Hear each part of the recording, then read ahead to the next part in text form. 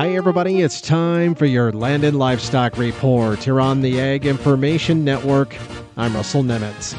Well, hey, it looks like the Federal Communications Commission plans to start winding down the Affordable Connectivity Program, or ACP, as funding for the effort dries up.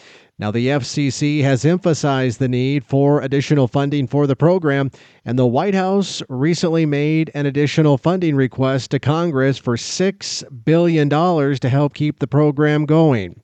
However, with less than 4 months before the projected program end date and without any immediate additional funding, the Commission expects to begin taking steps to start winding down the program to give households, providers, and other stakeholders sufficient time to prepare.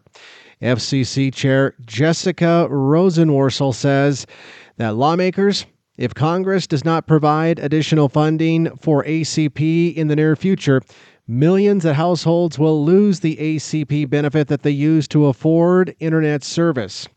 Well, Congress initially appropriated over $14 billion for the Affordable Connectivity Program. More funding is needed to keep the program in place.